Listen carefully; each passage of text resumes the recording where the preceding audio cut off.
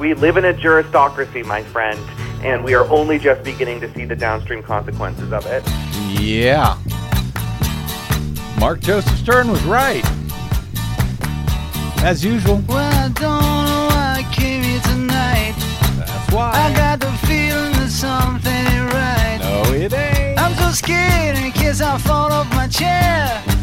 And I'm wondering how I'll get down the stairs.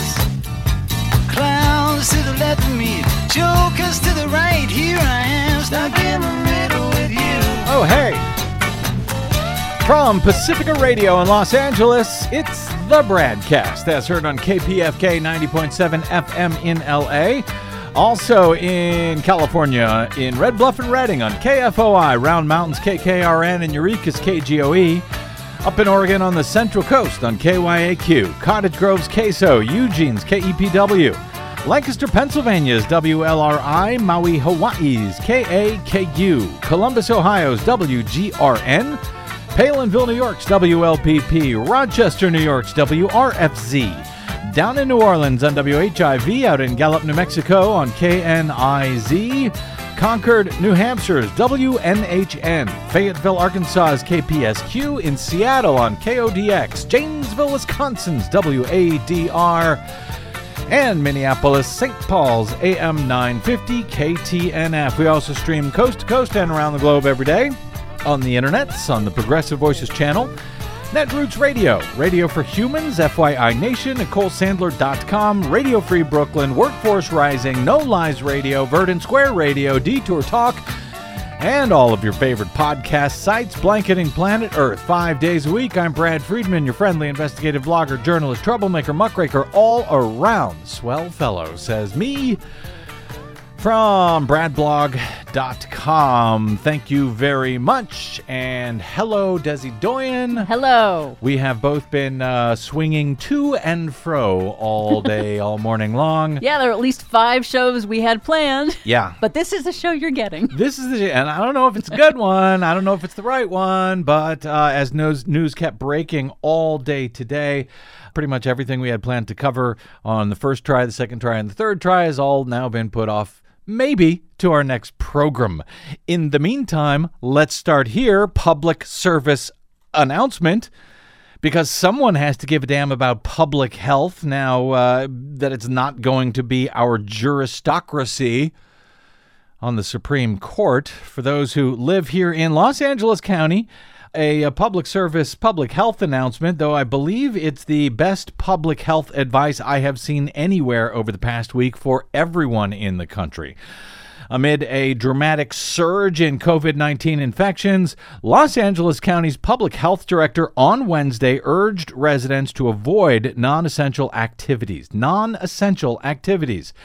in the coming weeks, particularly those that are indoors and involve mingling with unvaccinated or higher risk people. Fueled by the Omicron variant of COVID-19, the county is experiencing pandemic high levels of daily infection reports now and the highest rate of virus transmission to date. Of course, almost every county in the U.S. today is also now experiencing pandemic high levels of daily infections and hospitalizations. So, frankly, I share this as good advice, I believe, everywhere in the country today. While we are in the surge, we do ask that you exercise more caution, even if you're vaccinated and boosted. LA County Public Health Director Barbara Ferrer said one way to reduce transmission is to wear a high-quality mask whenever you're around non-household members. We're also asking that over the next few weeks, we all try to avoid non-essential activities where people are unmasked and in close contact with others.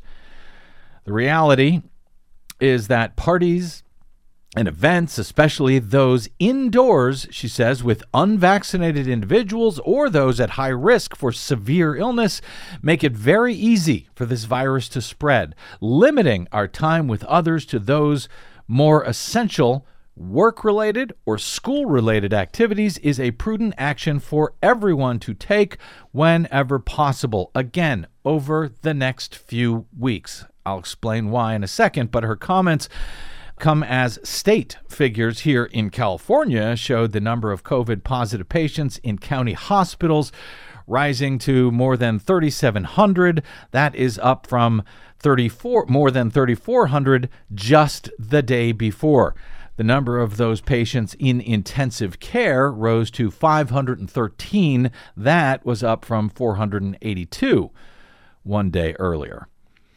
While the nation is seeing pandemic records for hospitalizations, even though many are regarding the Omicron variant as, it's less severe or less lethal, its increased transmissibility means way more people are getting sick, particularly the unvaccinated.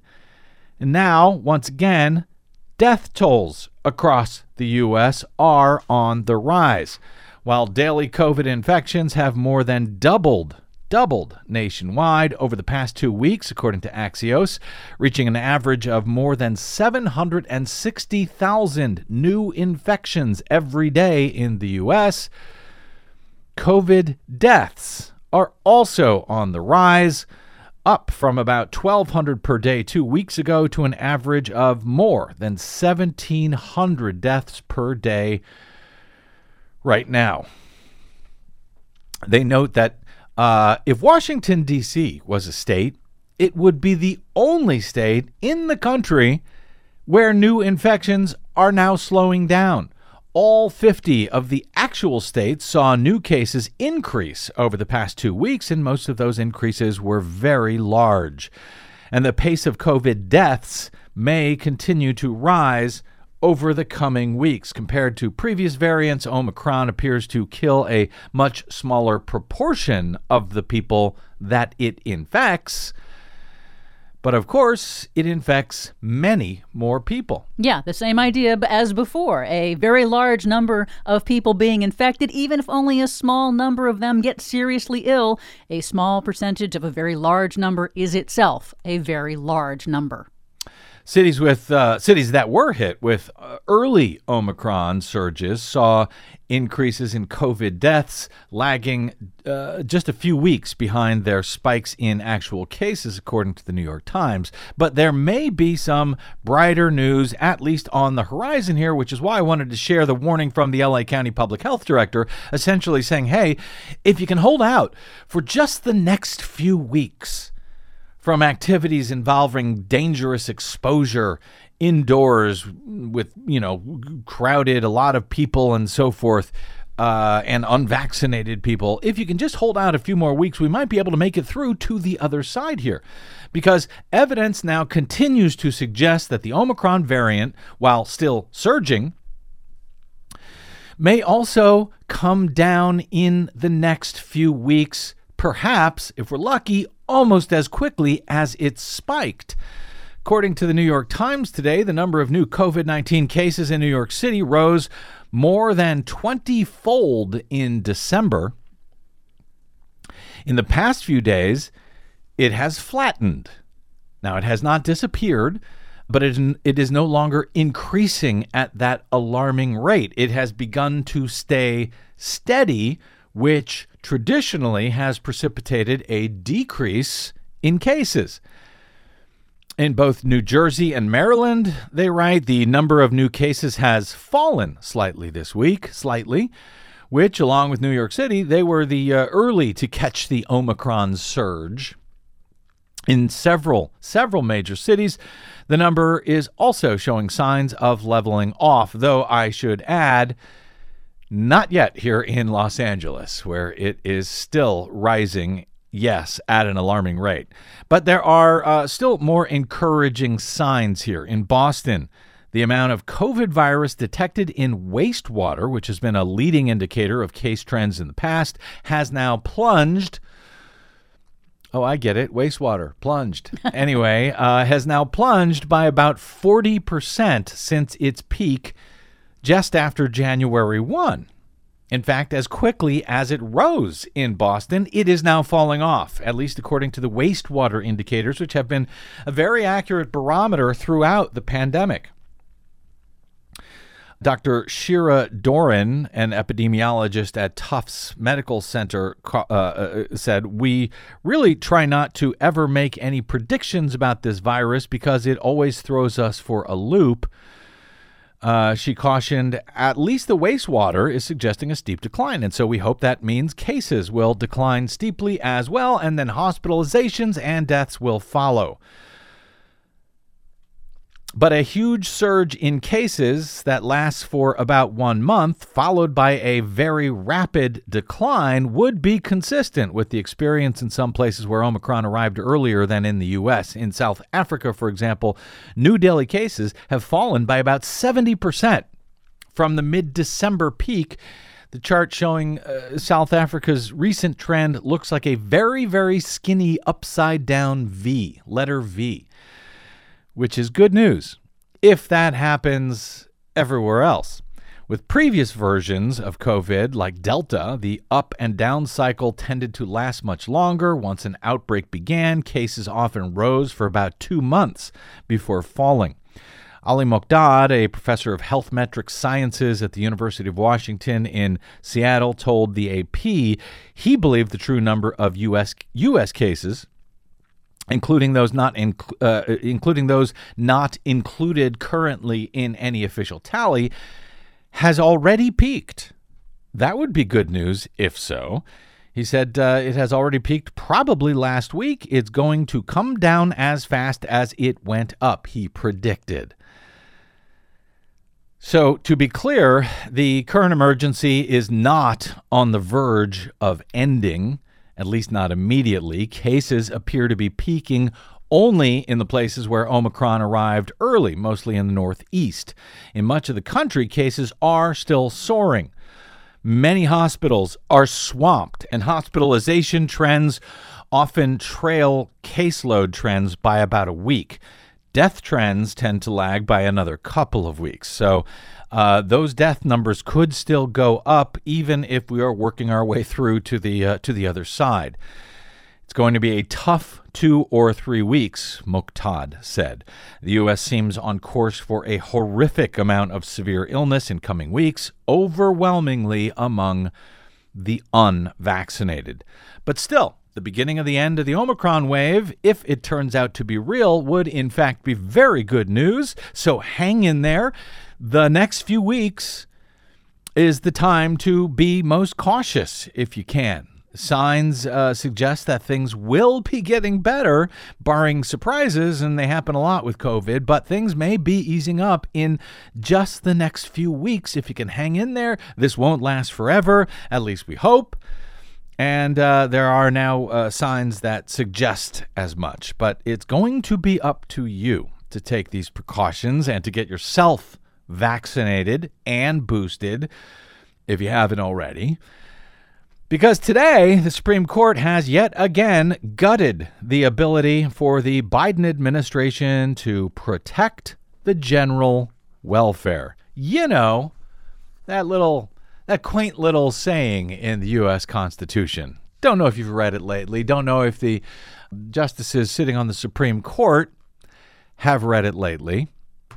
But on yesterday's BradCast, legal reporter and Supreme Court expert Mark Joseph Stern of Slate joined us to discuss the 2 Biden administration COVID vaccine mandates that were heard before the U.S. Supreme Court on Friday in emergency oral arguments as opponents of the 2 different mandates, one of them for large employers of more than 100 workers, requiring all employees to either be vaccinated or get tested weekly, and the other mandate for all health care workers at facilities that receive federal Medicare and Medicaid money to get vaccinated. Mark Joseph Stern offered his opinion on how this far-right, stolen, and packed GOP court would decide in both of those cases in the emergency applications by Republican attorneys general for emergency stays. In both cases, here's what Mark had to say. So I think it's very likely that a majority of the court will block the employer mandate, which, as you noted, is not actually a vaccine mandate, but a vaccinate or test mandate. Nonetheless, it seems like 5 or 6 of the Republican-appointed justices are prepared to invalidate most or all of that policy. I'm not so sure about the other mandate, which applies to most healthcare workers in the United States, and for the record does include robust exemptions for medical and religious purposes, exemptions that I personally think are too broad, but there you have it.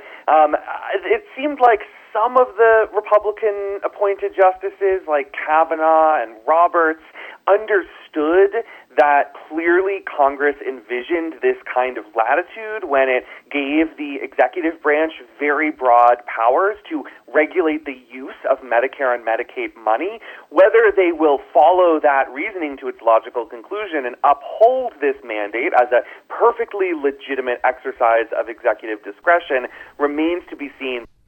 Well, as usual, that was Mark Joseph Stern on this program yesterday. As usual, our guests on the BradCast get it exactly right. Yes, he did. Yeah, and he's not the only one. They always do, except for the one who was arrested for seditious conspiracy today. But I'll get to that one later. Late this afternoon, the court stayed the employer mandate, the vaccinate or test mandate, pending trial in a lower court, and allowed the healthcare worker mandate to remain in place narrowly, just as Mark said. And in fact, it was Brett Kavanaugh who came along with Justice John Roberts for a 5-4 majority on that. Wow, Mark really got that on the nose. He nailed it. The Supreme Court has stopped the Biden administration from enforcing a requirement that employees at large businesses be vaccinated against COVID-19 or undergo weekly testing and wear a mask on the job. As AP reports it, at the same time, the court is allowing the administration to proceed with a vaccine mandate for most healthcare workers in the U.S. The court's conservative majority, they write, concluded the administration overstepped its authority by seeking to impose the Occupational Safety and Health Administration's vaccine or test rule on U.S. businesses with at least 100 employees. More than 80 million people would have been affected. So, looking at the opinion here, because there were a lot of points that could have been, and in fact may have been, very disturbing in the justices' ruling on this matter, not just for Biden's COVID mandate, but for a whole bunch of other stuff, which we discussed yesterday with Mark Joseph Stern in the what Steve Bannon described as the deconstruction of the administrative state. Make no mistake, that is very much underway. The majority opinion here notes, before striking down the employer mandate, quote, OSHA is tasked with ensuring occupational safety. That is, quote, safe and healthful working conditions. It does so by enforcing occupational safety and health standards promulgated by the Secretary. Such standards may be, quote, reasonably necessary or appropriate to provide safe and healthful employment. They must also be developed using a rigorous process that includes notice, comment, and an opportunity for public hearing. The Act, however, contains an exception to those ordinary notice and comment procedures for emergency temporary standards, which is what the Biden administration was trying to put in place here. Such standards, they note, may take immediate effect upon publication in the Federal Register. These quotes is the majority opinion quoting from the actual statute that gives OSHA the ability to put in place this mandate. They are permissible, however, only in the narrowest of circumstances. The Secretary must show, one, that employees are exposed to grave danger from exposure to substances or agents determined to be toxic or physically harmful, or from new hazards, and two, that the emergency standard is necessary to protect employees from such danger. Now, when I read this today, I'm thinking, wait a minute.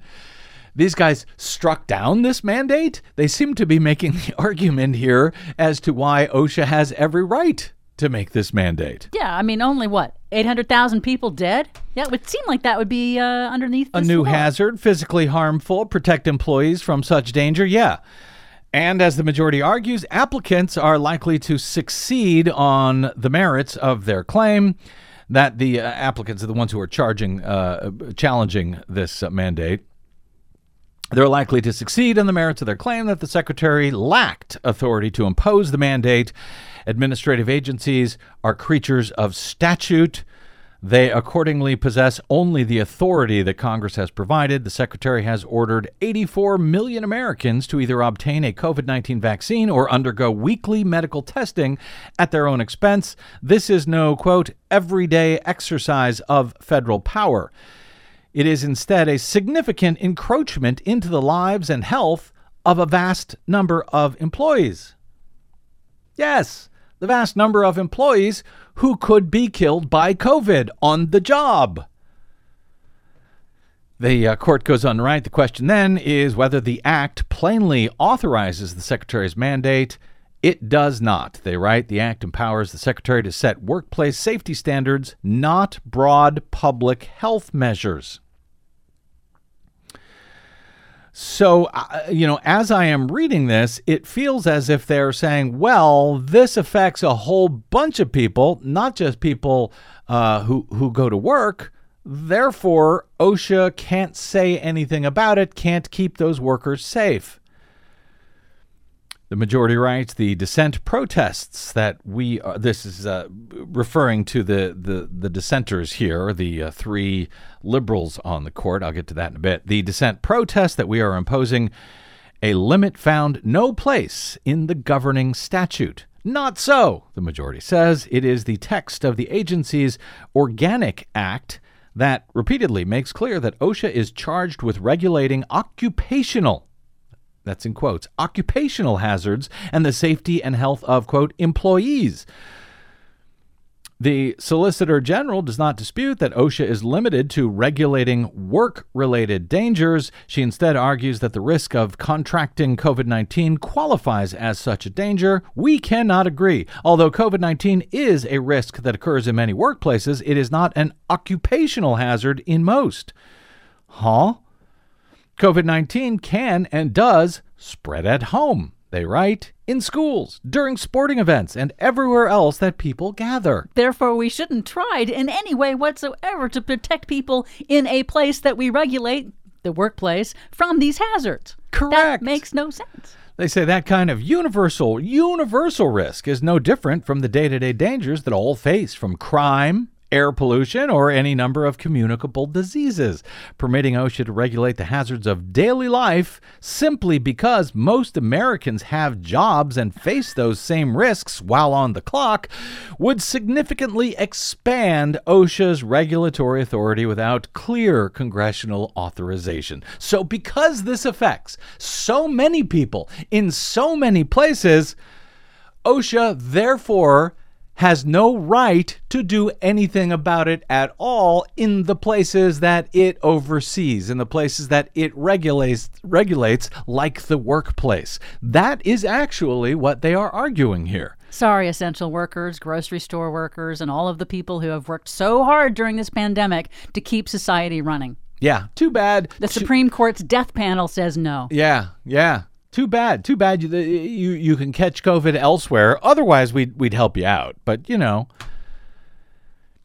they write, it is telling that OSHA, in its half-century of existence, has never adopted a broad public health regulation of this kind.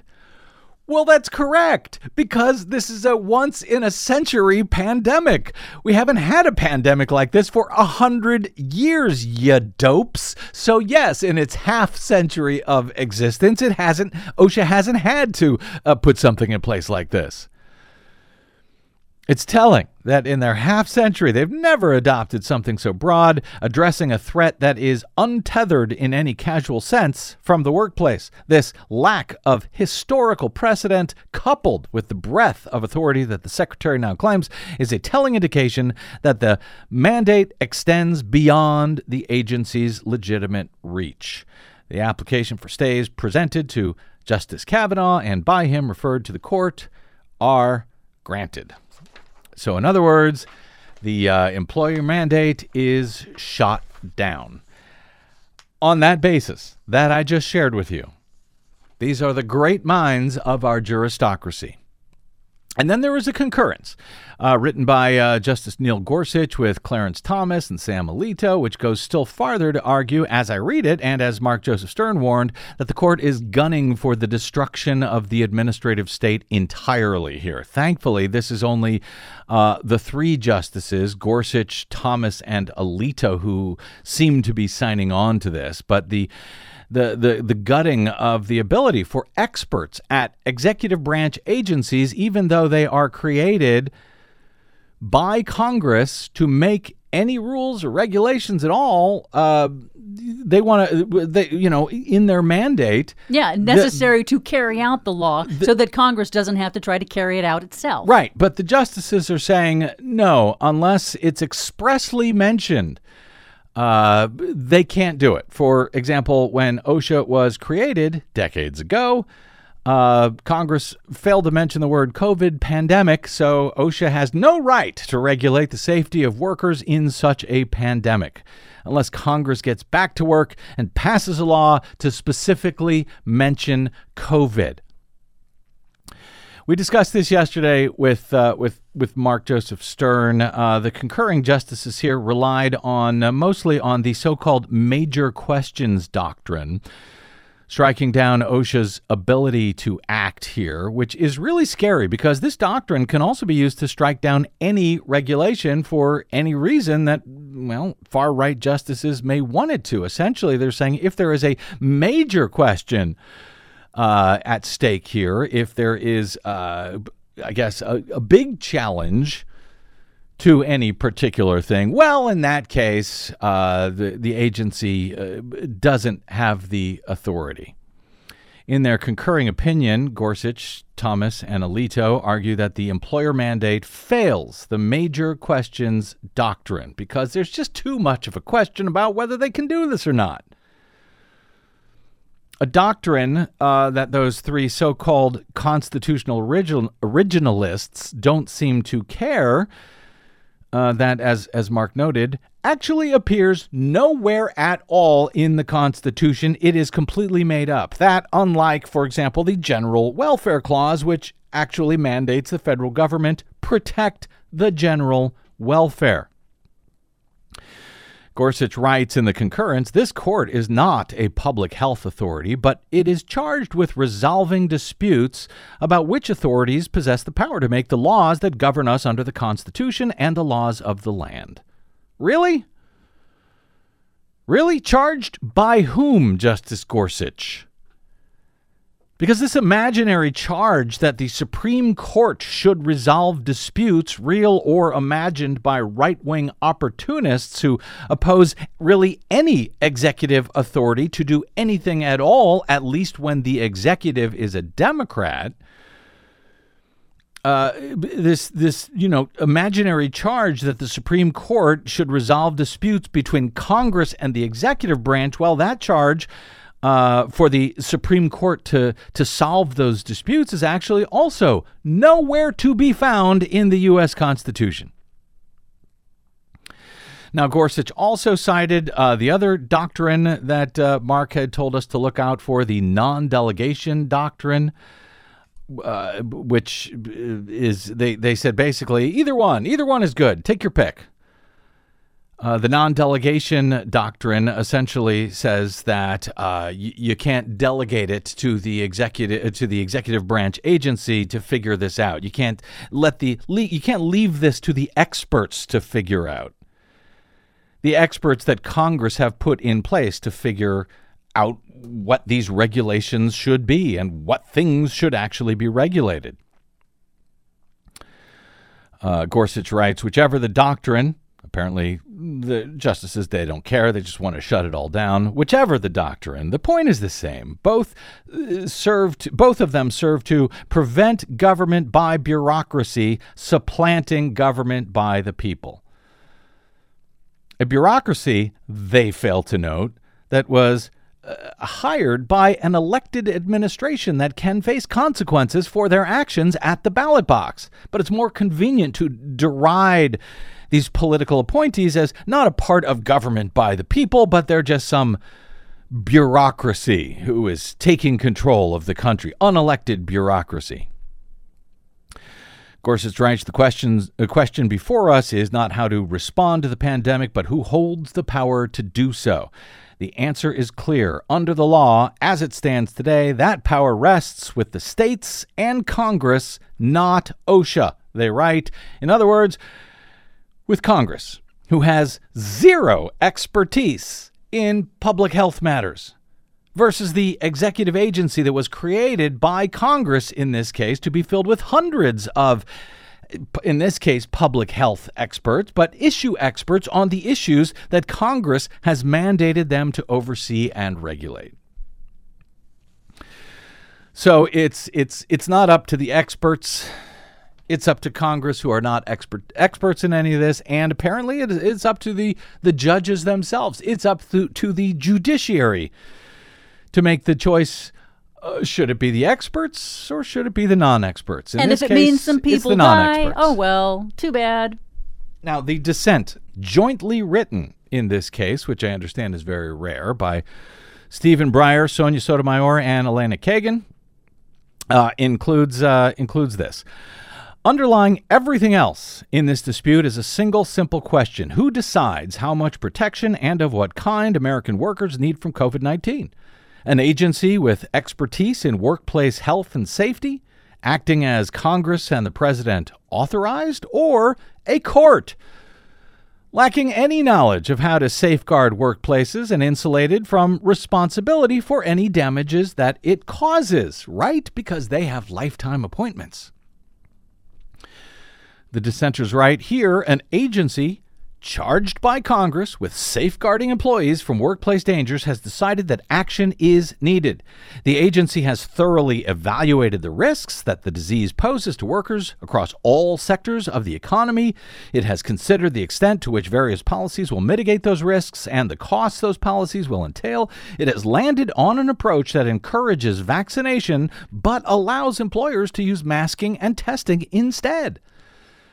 It has meticulously explained why it has reached its conclusion, and in doing all this, it has acted within the four corners of its statutory authorization, or actually here, its statutory mandate, they write. OSHA, that is, has responded in the way necessary to alleviate the, quote, grave danger that workplace exposure to the, quote, new hazard of COVID-19 poses to employees across the nation, just as the statute says. The agency's standard is informed by a half-century of experience and expertise in handling workplace health and safety issues. The standard also has the virtue of political accountability, for OSHA is responsible to the president, and the president is responsible to and can be held accountable by the American people. And then there is this court, they write. Its members are elected by and accountable to no one. And we lack the background, competence, and expertise to assess workplace health and safety issues. When we are wise, they write, we know enough to defer on matters like this one. When we are wise, we know not to displace the judgment of experts acting within the sphere Congress marked out and under presidential control to deal with emergency conditions. Today, they write, we are not wise. In the face of a still raging pandemic, this court tells the agency charged with protecting worker safety that it may not do so in all the workplaces needed. As disease and death continue to mount, this court tells the agency that it cannot respond in the most effective way possible. Without legal basis, the court usurps a decision that rightfully belongs to others. It undercuts the capacity of the responsible federal officials acting well within the scope of their authority to protect American workers from grave danger. That was the dissent in the U.S. Supreme Court today, Breyer, Sotomayor, and Kagan in the 6-3 majority Republican stolen and packed U.S. Supreme Court, cutting down the ability for OSHA to mandate vaccines or tests for American workers. Now, the vaccine mandate that the court will allow to be enforced nationwide, that's the healthcare mandate, that barely scraped by on a 5-4 vote. Chief Justice John Roberts and, yes, Justice Brett Kavanaugh joined the liberals to form a majority there, barely. The mandate covers virtually all healthcare workers in the country, applying to providers that receive federal Medicare and Medicaid funding, which is almost all of them. That potentially affects 76,000 healthcare workers, healthcare facilities, as well as home healthcare providers. The rule has medical and religious exemptions. We talked about it with Mark Joseph Stern yesterday, but next month, the court has decided to hear a challenge to Obama's Clean Power Plan. Yes, Obama's Clean Power Plan. And this is one of the reasons why this is about much more than simply the Biden COVID vaccine mandates.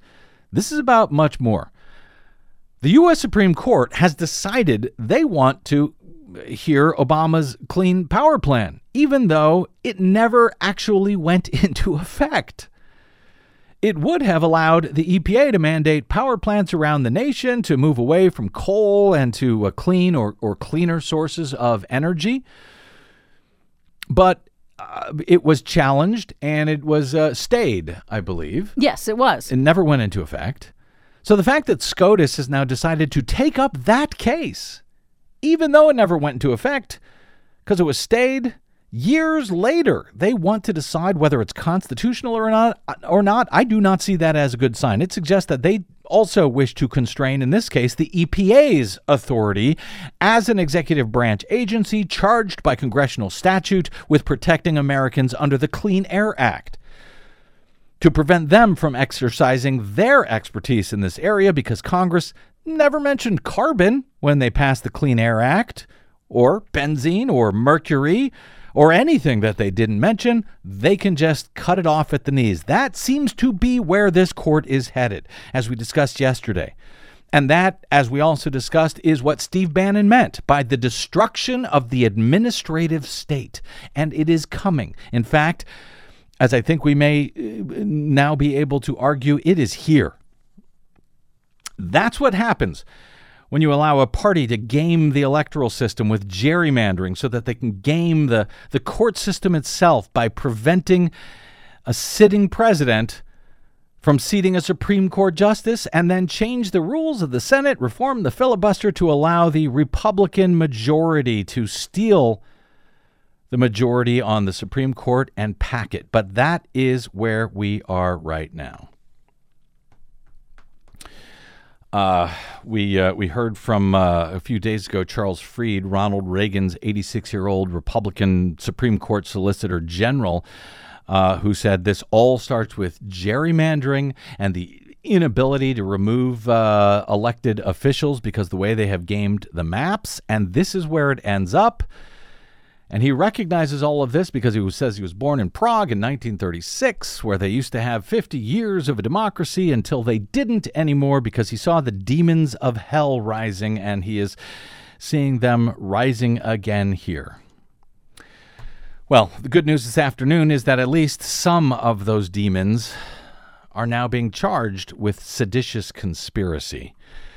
It's now the Oath Keeper's time in the barrel, as the most serious charges to date from the Justice Department have now been filed in response to Donald Trump's attempt to steal the 2020 election by sending his supporters to attack the U.S. Capitol on January 6th. That story is next, I think, on the BradCast.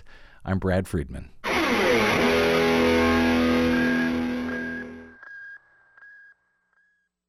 What the public hears on the public airwaves matters. At the BradCast, we do our best to bring you accurate news and analysis on the issues that actually matter, and we do it all independently without corporate or political influence. But we can't do it without you. Please help us stay on your public airwaves by going to bradblog.com/donate to help keep us going. That's bradblog.com/donate. And thanks.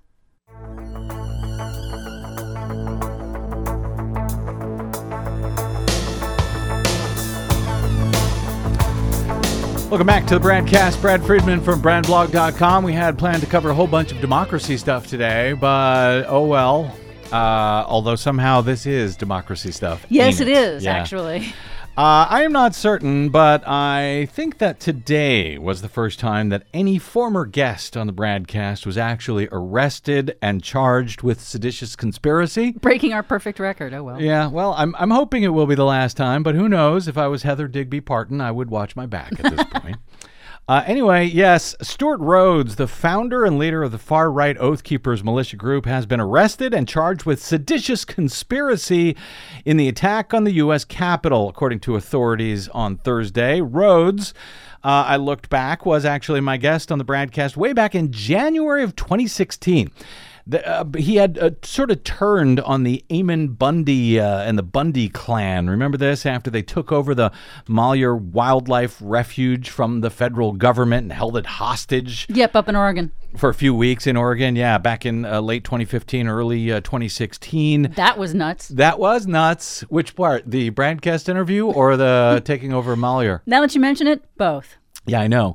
It was a lively and, as I recall, testy interview at times with the conspiracy theorist and founder of the Oath Keepers. I'll try to link to it when I post today's show if you want to go back and give it a listen. In any event, Rhodes and 10 other people were also charged with seditious conspiracy in connection with the attack on January 6th. 2021, when authorities said members of the extremist group came to Washington intent on stopping the certification of Joe Biden's victory.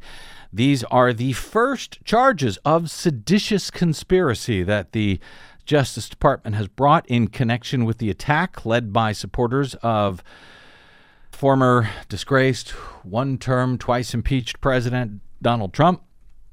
But hopefully not the last of the charges. But it is what investigative journalist and blogger Marcy Wheeler of Empty Wheel had predicted was likely to happen very soon. Just a few weeks ago on this program, during an interview with guest host Nicole Sandler, Marcy noted that the DOJ was closing in on the Oath Keepers and the Proud Boys and the Three Percenters, the militias, as barely one step away from Donald Trump through folks like Alex Jones and Roger Stone, who helped carry out and organize what then happened on January 6th.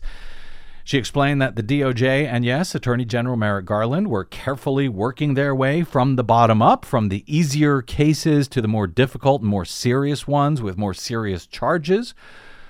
The first group of arrests on seditious conspiracy would seem to fit that bill.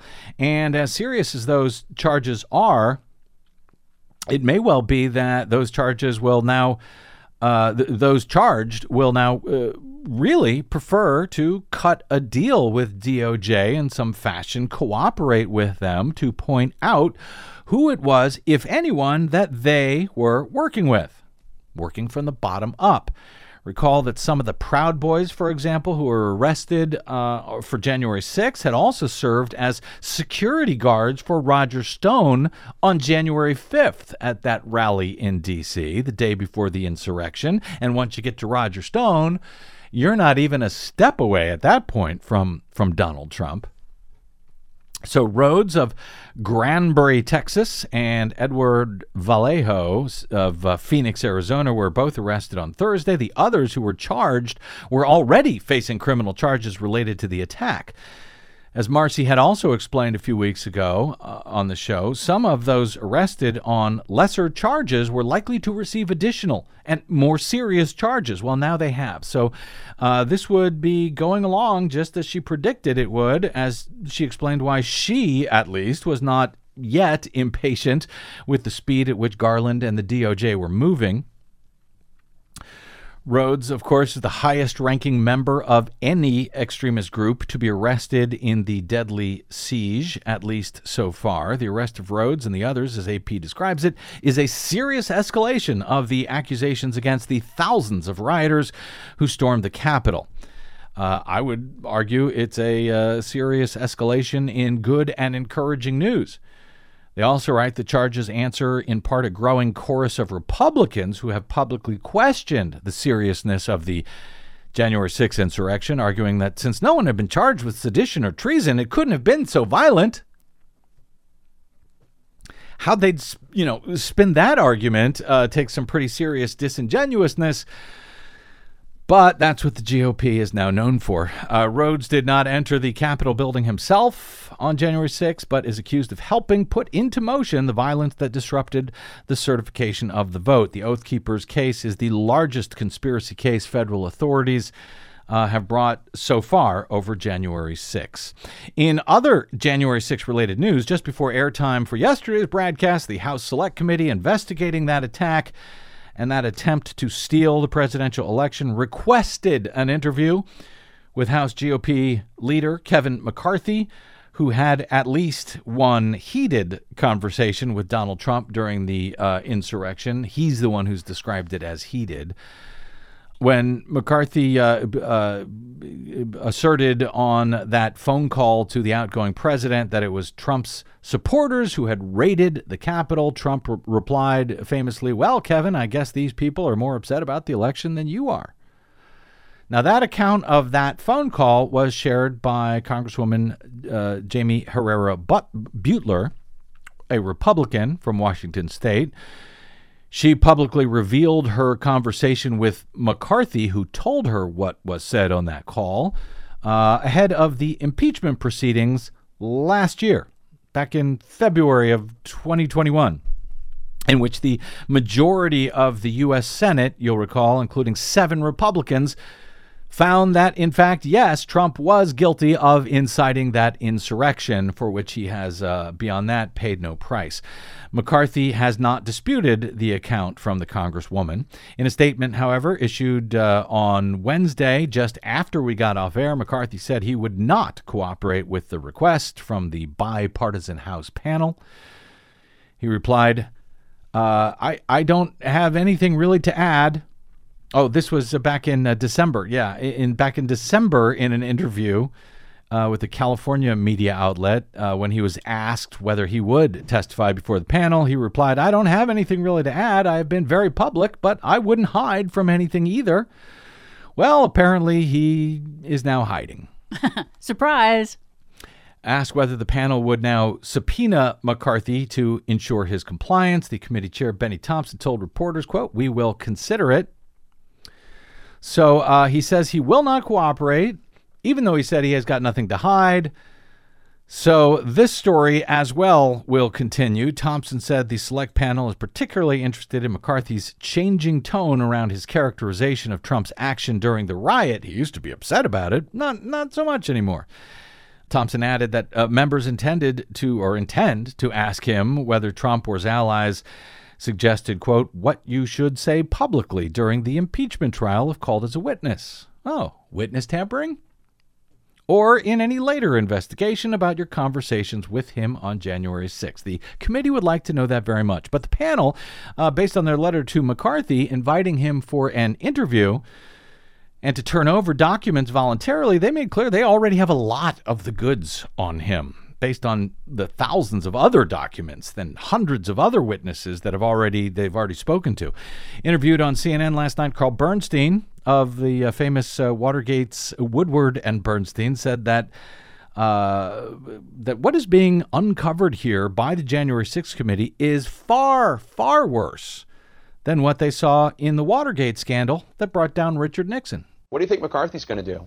I think he's going to stonewall it. We're witnessing a cover-up by the leadership of the Republican Party of a conspiracy to undermine the democratic system.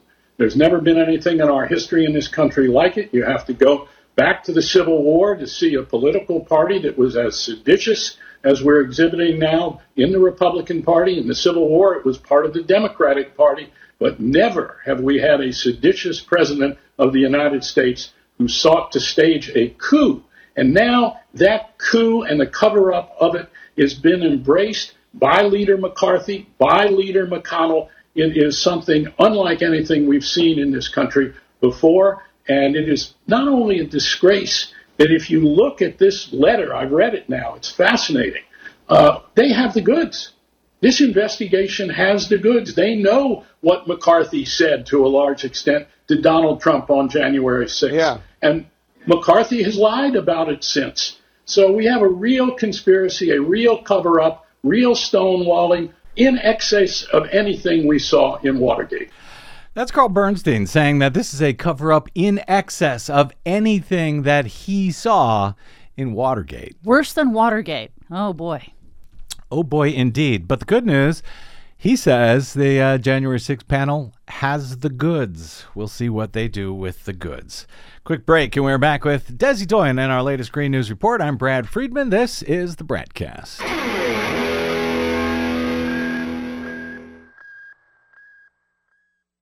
The BradCast and the Green News Report are 100% independent, 100% listener supported. But we can't do it alone. We need you. Please help us bring real facts to listeners at independent stations around the nation. Please drop by bradblog.com/donate. That's bradblog.com/donate. And thanks.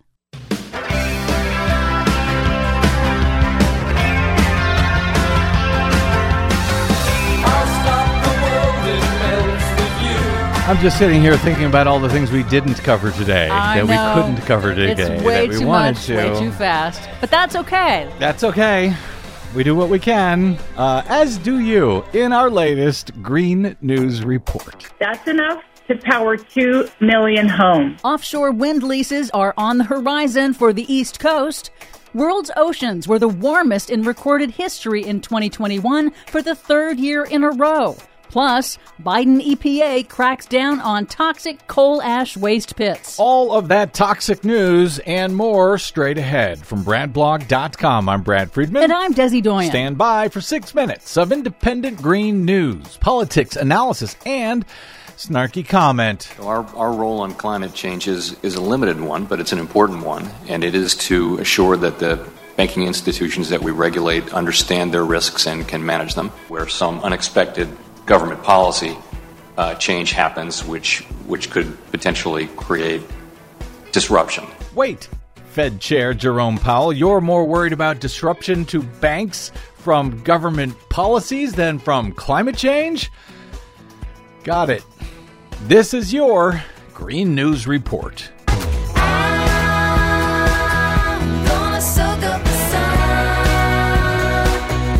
Okay, Desi Doyen, the 2021 temperature records keep coming in, don't they? Yes, they do. The day after Europe's climate service announced that the past 7 years have been the hottest in recorded history, we now have another temperature record. 2021 was the hottest year on record for the oceans since scientists began tracking ocean heat in the 1950s. Are they boiling yet? No, not yet. But it is yet another sign of the long-term warming trend driven primarily by humanity's use of planet-heating fossil fuels. According to new research published this week, the past 5 years have been the 5 hottest for Earth's oceans.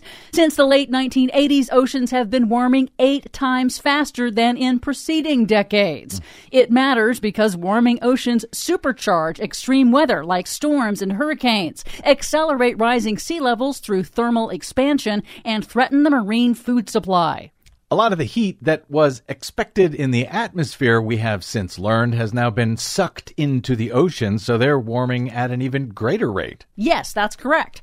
2021 was also one of the costliest years for natural disasters globally. Reinsurance company Munich Re on Monday put the overall cost of economic losses from natural disasters worldwide last year at $280 billion. That's uninsured losses. More than a third of insured losses were caused by just 2 storms, Hurricane Ida in the U.S. and the July flash floods in Europe. Now, why isn't Fed Chair Jerome Powell more worried about that than the potential risk of government policy gone awry? That's a great question. Thank you. Weather extremes in Brazil are contributing to global price increases. Bloomberg News reports that extreme weather events in Brazil have added fuel to a spike in inflation, pushing up costs for everything from soybeans to metals. In southern Brazil, heat and drought are hammering global commodity crops like soybeans and oilseed, which is used to make everything from cooking oil to animal feed. In the north, extreme rainfall has flooded mines, forcing them to close, affecting the global supply chain. Any concerns, Jerome Powell? But some good news. The Biden Environmental Protection Agency is cracking down on toxic coal ash waste.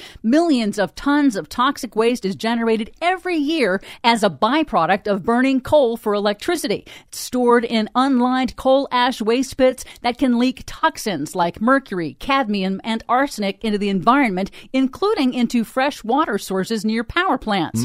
Delicious. There are an estimated 500 coal ash ponds in the United States, and this is the first time the federal government has acted to force the coal power industry to clean up pollution of groundwater from coal ash, which is the leading source of water pollution in the United States. The move could also lead to early retirement of polluting coal plants in the Midwest. Good. I hope it doesn't affect any of the banks.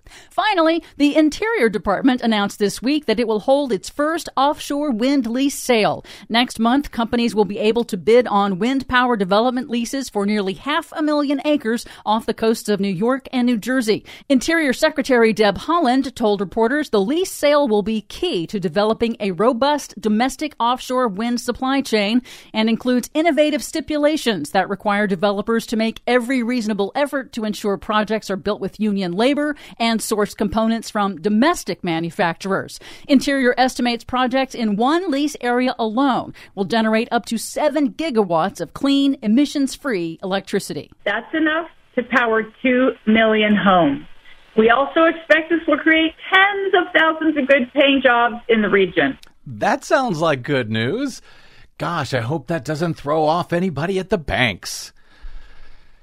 For much more on all of these stories and the ones we couldn't get to today because I was so irritated with Jerome Powell, please check out our website at greennews.bradblog.com.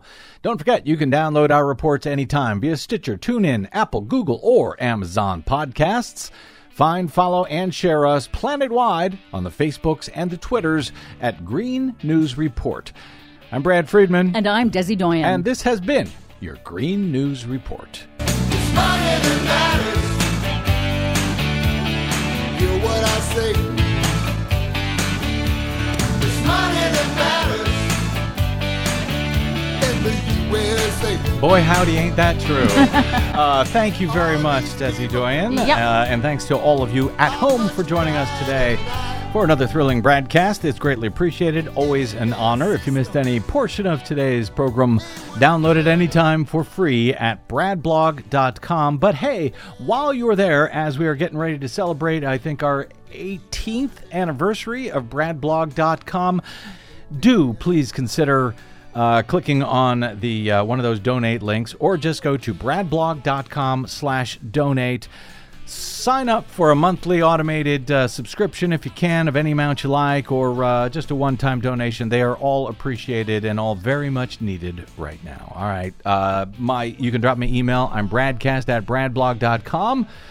On the Facebooks and the Twitters, I am the Brad Blog. That is it. Until we meet again, I'm Brad Friedman. Good luck, world.